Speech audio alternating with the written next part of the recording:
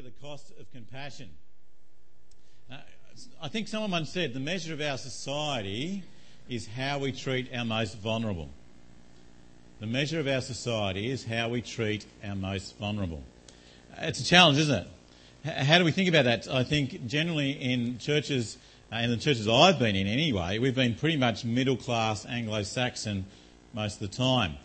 Pretty well off generally. We're pretty comfortable. Most of us live in houses. Quite a lot of us have got our own house, or we're paying off our houses.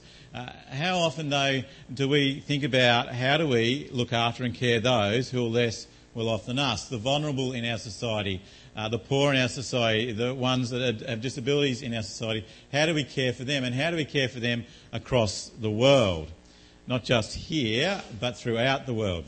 And that's what the challenge is this morning for us, is to think about that, and think about that from God's perspective. How does God see that? I want to just whack up for you to start with just a couple of statistics for you. And this is particularly on kids, because we're thinking about kids and compassion. 1.1 billion children live in poverty. That's half the world's children live in poverty. It's huge, isn't it? Next one. 1.2 million children are trafficked each year for sexual exploitation and cheap labour. That's 1.2 million kids are either sold to someone to be a slave, or sold to someone to use them as a sex slave, or to make money out of them for their sex. 1.4 billion people live in extreme poverty. That is, the qualification is they live under 1.25 American dollars a day. You can't even get a quarter of a coffee down the street for that, can you? But they live on $1.25 a day around the world. That's 1.4 billion. Now, I don't want to completely make it like it sounds it's all terrible, because things are changing. That's 26% of the population of the world live in extreme poverty. Now, there's a whole lot of people who live in poverty. This is extreme poverty. This is right at the extreme end. A whole lot more people live in poverty. But that 26% has actually dropped from 51% in 1981. So in 1981, 52% of the world lived in extreme poverty. We've halved that in, 30 years. That's been amazing, hasn't it? There's a whole lot of contributors to that, and a whole lot of reasons for that. So there are some positive signs out there. There are some good things happening in the world. It's not all doom and gloom, guys, but it only happens and changes as people like you and I decide to do something about it. There's big people out there who are doing Make Poverty History, Bono and co, and they've raised the issue many times. But ultimately it comes down to us as individuals making the difference. And so that's a challenge for us today, to think about that. How can we as individuals make a difference? Because I think when we look at the Bible, then we are the ones who are called on to make the difference. Let me just first put you forward, because at the heart of God, at the heart of Jesus, are the poor and the vulnerable in the world. It was at the heart of Jesus' mission, spiritually, but also physically. If you've got, have a look on the board, Luke chapter 4. Next one up. Oh, no, that's there. There it is. There it is. Let me read it for you. It says, this is what Jesus said as he was about to start off on his ministry. This is in Luke, and he's about to begin, and this is what he says. He stands up in the synagogue and he says this. He went to Nazareth, where he had been brought up, and on the Sabbath day he went into the synagogue, as was his custom. He stood up to read. The scroll of the prophet Isaiah was handed to him. Unrolling it, he found a place where it is written, "The Spirit of the Lord is on me, because he has anointed me to proclaim good news to the poor. He has sent me to proclaim freedom to the prisoners and recovery of sight for the blind, to set the oppressed free, to proclaim the year of the Lord's favour." Then he rolled up the scroll, gave it back to the attendant, and he sat down. The eyes of everyone in the synagogue were fastened on him. He began saying to them, "Today, this scripture is fulfilled in your hearing." It's a big statement, isn't it? I've come, he says. Good news brings salvation, but also he says that he brings, doesn't he, to proclaim the year of the Lord's favour, to set the blind free, the oppressed free.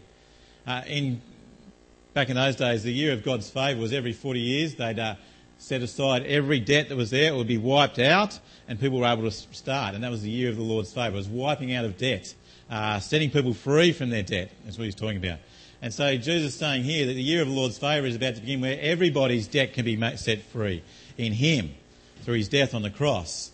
But within that, there's also the bound up that it's setting the poor and the blind and those that are vulnerable as well. The setting free from our sin has got to have an impact on setting people free who are vulnerable and poor as well. It's not either or. In the past, there's been this bit of a thing in sometimes evangelical circles where you don't get into serving the poor, you just tell them the gospel. That's it, tell them the gospel will do that. Has there been another part of the Christian church that says, well, no, let's don't tell them the gospel, let's just feed them and look after them, and that'll be what needs to be done. But the Bible doesn't do either of those, does it? Jesus doesn't do either of those. Jesus melds those two together and he says, I come to set the poor free, give sight to the blind, and I come to bring salvation as well. He moulds them together. They can't be separated. The two go together. Let me highlight that it's not just Jesus that says that, but let's put up a couple more verses for you. Some other key scriptures about this. James chapter 1 verse 27. Religion that our God our Father accepts as pure and faultless as this, to look after the orphans and widows in their distress and keep oneself from being polluted by the world. That's pretty straightforward, isn't it? If you proclaim to follow Jesus, if you're not helping out the widows and the poor, you're not putting it together, are you? You've missed it. Proverbs 31 verses 8 to 9, he says, speak up for those who cannot speak for themselves, for the rights of all who are destitute. Speak up for and judge fairly. Defend the rights of the poor and the needy. It can't get much stronger than that, can it? Those that are the worst off, the most vulnerable in our country, in our land, in our world, Christians should be at the forefront in helping them. Shouldn't be just the neighbourhood centre. Shouldn't be just our justice system. It should be us. Psalm 82 verses 3 to 4. Defend the weak and the fatherless. Uphold the cause of the poor and the oppressed. Rescue the weak and the needy. Deliver them from the hand of the wicked. It's pretty clear from that too, isn't it? What's God's heart? God's heart and the way that it sees the world is the weak, the poor, the trampled on, who can't speak up, who are powerless. They're close to his heart and he desires change for them. He wants something to be done about it. And do you notice who he asks to do something about it? You notice there isn't just let me fix the world problems. Who does he ask? Us. Doesn't he? Did you see that? God's saying to people that we're the ones that need to look after. We're the ones who don't speak up. We're the ones that need to seek the right. We're the ones who are to defend. We're the ones who are to rescue. We're the ones who are to deliver. God doesn't say, sit on your hands and let me sort it all out. He says, I want you to sort it. And I've given you the means to sort it. So how can we do that? How can we show compassion? How can you and I do that? Well, I think in one sense we need to know what compassion is, don't we? We need to be challenged by that. Just a couple of weeks ago we were in Sydney for many of you know, for my father's 70th birthday. And if you've ever been to Sydney and you've walked around Sydney, just in the central Sydney, in the CBD, you'll notice that on just about every corner there'll be somebody there sitting with a sign asking for some money, asking for help. And they're everywhere. They're all over the place. And I noticed as I was walking past, I started to notice a couple of them. The first thing that came to my mind was just keep walking. And I kept walking. And then the other thing was if I gave them something, then they'd just abuse it. They'd just use it. They'd go and get drugs. They'd go and get cigarettes. They'd go and do something with it. And as I was doing that, and then I started to see more and more of them, I thought, Paul, you're an idiot. You have completely lost it, haven't you? And there might be a whole lot of good things about how can I love this person, but one thing by loving them is not by walking by them and leaving them there. No matter what that person does with whatever I could give or hand out to them, that's actually not in the end my decision. I can't change that. There will be other organisations that might be able to help with that, but I can't. But how can I help and love that person as I just walk past them? I can't. I was an idiot. I was saying, here I am, pretending that I'm a follower of Jesus and I'm turning my back and my head away from those that are in need. Even with those that are there, how can I possibly show need to them? Do I give them money or do I think about other ways in which I can get their organisations that can come in and help them? It doesn't have to be just putting money in the plate, does it? But I was just walking by and trying to ignore and think, oh, that was sad. I had sympathy, but I did nothing.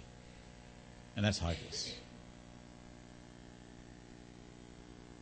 So what does compassion mean? What's the definition of compassion? If you go to the Oxford Dictionary, it says a sympathetic pity and concern for the sufferings and misfortunes of others. Well, I did that for the people that I walked by, but is that what compassion is?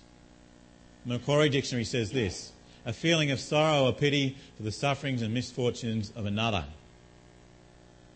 Well, I did that too, really, didn't I? But is that really what compassion is? Well, we need to go to God, don't we, and ask him what he says and what he thinks about compassion. And when we read in the Bible the word compassion, it comes up 12 times in the Bible, and Jesus uses it 9 times. So Jesus is talking about compassion a lot. I'm going to tell you the Greek word because I can't even pronounce it particularly well. But the Greek word compassion doesn't mean sympathy or pity. It means to be moved to the bottom of your bowels. Moved to the bottom of your bowels. That is, it's the seat of the bowels in the Bible is the seat of love and pity and action. It's to move that way. Now, the little funny one, I just thought I'd break this sense to you. See, the cow was moved to his bowels, wasn't he, to help out the teddy, because the teddy needed the lolly at the top. He needed something there to get there. See, it's action, isn't it? Compassion equals action. Compassion is not just sympathy. Compassion is not just pity. Compassion is being moved from the internals to do something. Because that's what love is, isn't it? Love in the Bible is all about action. And compassion is an aspect of love. It's being moved to your bowels. So compassion equals action. We're going to read the Good Samaritan story now. And Betty's going to come up and read that for us from Luke chapter 10. And Jesus uses the word compassion. You might not see it in the NIV, but it's the word pity when you get to it, and it's more than pity. So Betty's going to read it for us. Then we'll have a quick think about that. The parable of the Good Samaritan. On one occasion, an expert in the law stood up to test Jesus. "Teacher," he asked, "what must I do to inherit eternal life?" "What is written in the law?" he replied. "How do you read it?" He answered, "Love the Lord your God with all your heart, with all your soul, with all your strength, and with all your mind, and love your neighbour as yourself." "You have answered correctly," Jesus replied. "Do this and you will live." But he wanted to justify himself, so he asked Jesus, "And who is my neighbour?" In reply, Jesus said, "A man was going down from Jerusalem to Jericho when he fell into the hands of robbers. They stripped him of his clothes, beat him, and went away, leaving him half dead. A priest happened to be going down the same road, and when he saw the man, he passed by on the other side. So too a Levite, when he came to the place and saw him, passed by on the other side. But a Samaritan, as he travelled, came where the man was, and when he saw him, he took pity on him. He went to him and bandaged his wounds, pouring on oil and wine. Then he put the man on his own donkey, took him to an inn, and took care of him. The next day he took out 2 silver coins and gave them to the innkeeper. "Look after him," he said, "and when I return, I will reimburse you for any extra expense you may have." Which of these 3 do you think was a neighbour to the man who fell into the hands of robbers? The expert in the law replied, "The one who had mercy on him." Jesus told him, "Go and do likewise." Thanks, Betty. Now, we're going to look at this again in a few weeks' time when we look at the stories that Jesus told. But just this morning, I wanted to highlight for you just a couple of things out of the passage. And the first one is but a Samaritan, in verse 33, as he travelled, came where the man was, and when he saw him, he took compassion on him. So the word there is compassion. Pity, in one sense, doesn't give enough sense to it, I don't think. It's deeper than that. This guy was moved to the bottom of his bowels that he needed to reach out and help. the story of this Good Samaritan is that the Samaritans don't help Jews and Jews don't help Samaritans. We're going to delve into that a little bit more in the future. But this guy comes in and he goes across barriers, he goes across culture, he goes across what he shouldn't and shouldn't do and sees someone in need and he reaches out and he grabs and he helps. So his compassion leads to action, doesn't it? And it all comes out of what to start with? What was Jesus? He said the great commandment there, doesn't he? To love the Lord your God with all your heart, soul and mind, and to love your neighbour as yourself. And loving your neighbour as yourself has got to be seen in action. Not just in words, not just in mental assent, not just saying, yeah, I've got an idea of that, but doing it. See how Jesus puts it together? He says, this has got to be done. This is an action thing. This is something that needs to be. When you see it, do something about it within your means. And that's what Jesus did too, didn't he? And when Jesus saw a need, he responded not just with words but with action. When the paralytic came to him and he needed to be healed, he said, I'm going to fix your spiritual, but I'm going to actually fix your physical as well. When the people came and they needed to be fed, there was 5,000 of them or more, 5,000 men, maybe 10,000 people on the hill. He looked out on them and he had compassion on them and he fed them. He doesn't say, oh, well, bad luck, guys, you need to go and sort out your own meal, do you? He had compassion on them and he fed them. When he saw the blind man on the road, he had compassion. He bent down and he touched him. And he either spat in the dirt, one of them, or he just touched him in another one. Or the leper, who no one touched. He embraced. And he took action. And he healed. You see, compassion has got to equal action. If we are to be following Jesus, if we are to love the God with our heart, soul and mind and love our neighbour as ourselves, it's got to be seen in what we do. We've been pounding that, haven't we, for the last couple of years. That's been our big verse. And we've been thinking about how do we reach our community. But we've got to take that bigger than that. We've got to see how does that reach the world? What does God see for the world? And he sees the poor who are out there and he wants them out of that. And he sees the poor children of that and he wants them out of that. Jesus brings the children to him, doesn't he? And he says, hold on to them. Care for them. He says, when you feed one of these, when you help one of these, then you are helping me. It's a challenge, isn't it? You see, this is the nature of love. This is the nature of action, of compassion. It's seen in action. James says in chapter 2, verse 18, he says, show me your faith without deeds, and I will show you my faith by what I do. They're not separate. They're connected. Yes, we are saved by faith only, but faith that saves you has got to be seen in action. Otherwise, you've got to be questioning the faith that you have. It's not sympathy, it's not pity. It's that internal, raw, down deep inside of you that says, I want to help. It's the absolute need to do something no matter what the cost is. The cost for sponsoring a child through compassion is only $40 a month. $40 a month, and that changes kids' lives. That's huge, isn't it? I don't know your financial situation. I know mine. I know that $40 a month is not making it hard for me to live. It's a challenge, isn't it? It's all it takes. We've got so much stuff. So many things that we do for ourselves. So many things I've got. Only $40 a month can change a life. A kid's life forever. To give them hope. Doesn't it break your heart when you see those young kids who are working in those quarries and he says, I've got dreams, but I want to kill my dreams because they're not going to come true. And then you see Sondra, who has a dream to become a computer technician or engineer, and there she is. She's able to type away on a computer. Look at the contrast that's there. I'm going to play a clip for you now from Compassion that talks to us a bit more about that.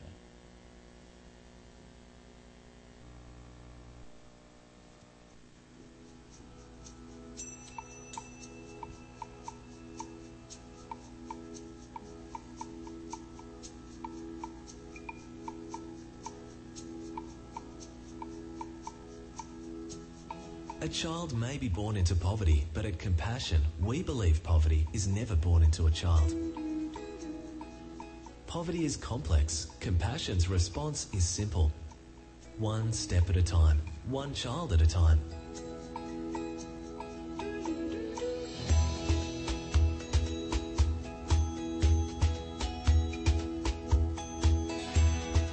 Compassion has a face, hands, feet, a name.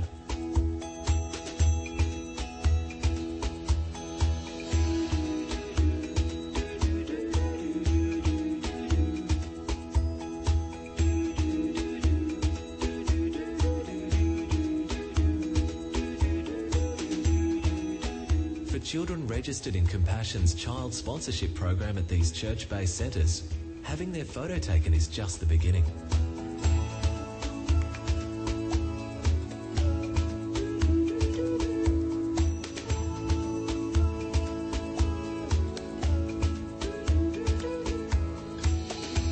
Poverty is defeated when children have regular medical checks and access to medical care, when they're physically healthy, when children are set free to be children and all that God created them to be.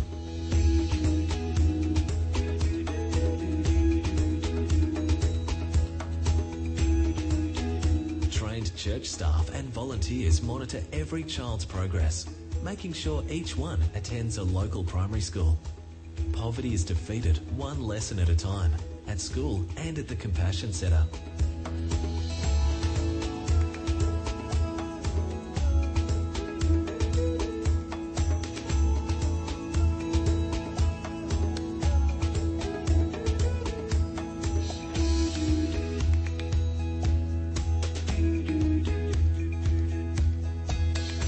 Across the developing world, over 5,000 local churches of many denominations are partnering with Compassion to meet the needs of children in their local community.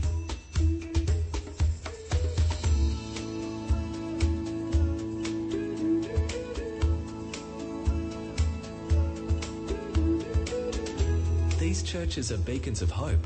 These churches offer stability. These churches offer compassion.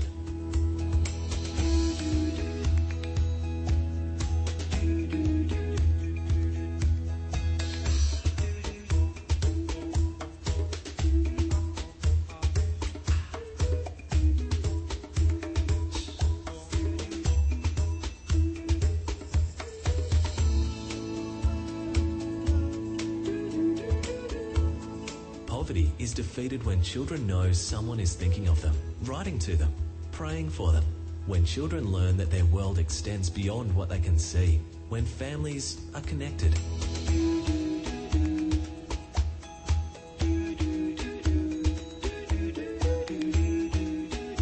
Compassion's response is simple. One child at a time.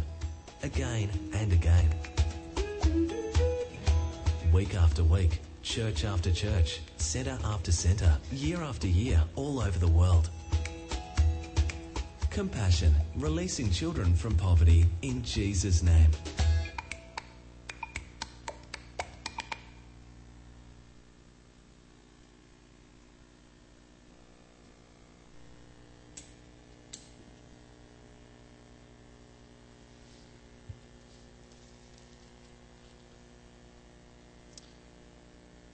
Releasing people, children from poverty in Jesus' name. It's a great mission, isn't it? And a great statement. And just to see those kids changing is a phenomenal thing, isn't it? So just, it's good to be moved by those clips, which is great. But it's even better to be moved by God's word, isn't it? And by his heart.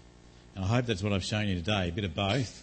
To be moved by what you see on the screen, but be moved by what you see in God's word and what you see from God's heart as he sees the world, as we see the world the way that he sees the world, as we get a glimpse of how he views it. His heart is for those who are poor and downtrodden. His heart is for children to come out of poverty. His heart is for you and I to be the answer to that. He asks us to be challenged by that, to take compassion, to have compassion, and to see that compassion equals action. How good it will be when we stand before God, stand before our Lord Jesus, and we meet him. He says, "Welcome, good and faithful servant." He says, "Thank you. When I was hungry, you fed me. When I was thirsty, you gave me something to drink. When I was a poor child, you became my loving sponsor. Your hope was given to me through you. That's the way that Jesus puts it, doesn't he? He says, that's the way he explains it. He says, what we give to these kids is like we're giving to him. Jesus says, the smallest that you did for these little ones, you did for me. Faith without works is dead. Compassion without action is just pity and sympathy. True compassion is a way of life. It was the way Jesus' life. It's the way our life should be. Can I challenge you? Don't know whether you already do. Don't know whether you've ever thought about it. But I challenge you this morning to think about how you can show compassion. Be that through a child sponsor. Be that through another organisation. There are other organisations out there. Be it through going to the orphanage and helping out there. Be it to going to the soup kitchen in Lismore. Be it to actually volunteering at the neighbourhood centre and doing something down there. Be it whatever that you decide that God is leading you to. But don't just sit on your hands.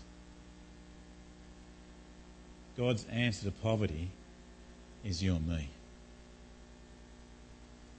Let's get out and do it, hey? Let's show compassion. As I said before, Brendan's going to be out the back. Brendan Finance, we've got a table set up out there. You can have a look through some of the things there for compassion about that and have a think about that. You can even sign up today, or you can take something home today that will help you think about that in the future. Because again, it's us as we're linked together that we can help solve the problem of poverty in this world. God calls us to have compassion. Let's do it. Let's pray. Heavenly Father, it's challenging, Lord. It really rips to our hearts and does rip to our insides, Lord. Father, we pray that you may not just challenge us this morning, but move us by your Spirit to action. May we not just think, gee, that was a good talk and gee, that was a challenging message, but may we be moved to do something about it, Lord. May we not just think, oh yeah, God wants us to be about it, it's good that, but let's get out and do what God wants us to do. If we truly love you, Lord, if we truly want to seek you with all our heart, soul and mind, then help us, Lord, to love our neighbours. Not just the people next door, not just the people down the street, but the people throughout our world. Lord, may you use us to help bring about the alleviation, alleviate poverty, Lord, in this world. Let's get that 26% down to almost nothing. May we be one step within that process, Lord. We pray, Lord, for your help in this. We pray, Lord, for your Spirit to do a mighty movement within us, Lord. We ask this in Jesus' name. Amen.